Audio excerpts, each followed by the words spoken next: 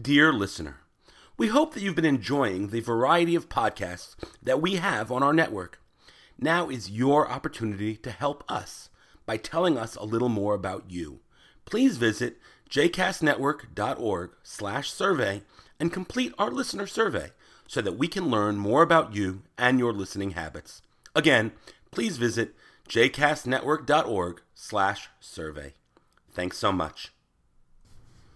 Okay, I get it. This one's not that Jewish, but it's still driving me crazy. Look, I don't mean to kvetch, and I am really, really, really, really impressed by the ways that live streaming have made it into everybody's life today in ways that I could only have imagined it 8-10 years ago. I remember watching the Twit network and Leo Laporte sent people to CES with backpacks full of wireless modems and all of these activities in order for them to be able to live stream what was going on. And now you can press a button on Facebook and anyone can live stream what's going on in their lives. And yeah, that's awesome.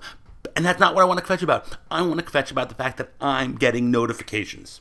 I don't want to open up Facebook because I see there's a notification on my phone and I press it and it's just that some random person has done video. I don't care. If I wanted to watch their live video, I would have watched their live video. If I wanted to watch their live video, I would have said, tell me when so-and-so is live. That's not what's going on. Now, anytime anybody is live, I get this little message saying, Daron, somebody's live. And then I think there's somebody who's responded to my content, but no, it's just that some random person is live, and Facebook has not enabled me to get granular and say, only put up that little red button, that little red number, when somebody I want to be is live. Look, I really cannot stand it. I love that there are services on Facebook that people who can't come get to Tefillah can watch religious services. I like that. Oh, good, I made it Jewish.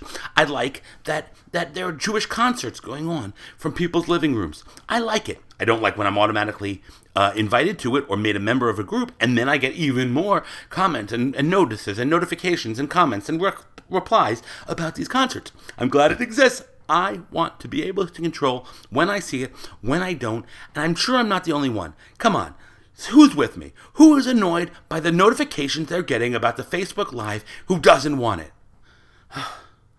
Look, I don't mean to kvetch.